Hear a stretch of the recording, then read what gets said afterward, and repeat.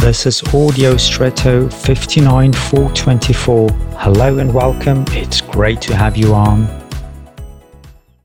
When a prescription for medicines is filled in the pharmacy, the dispensing is checked by means of a so-called medicine check, at least here in Switzerland.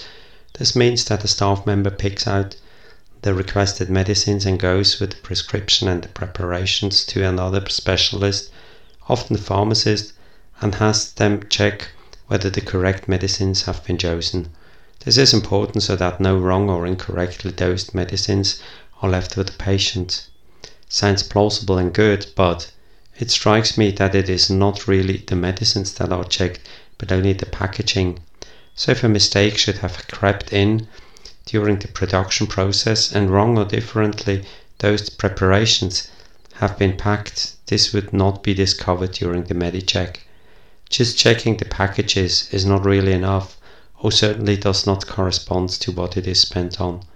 So be careful today in what you do and help others to do the same. And now I wish you an extraordinary day.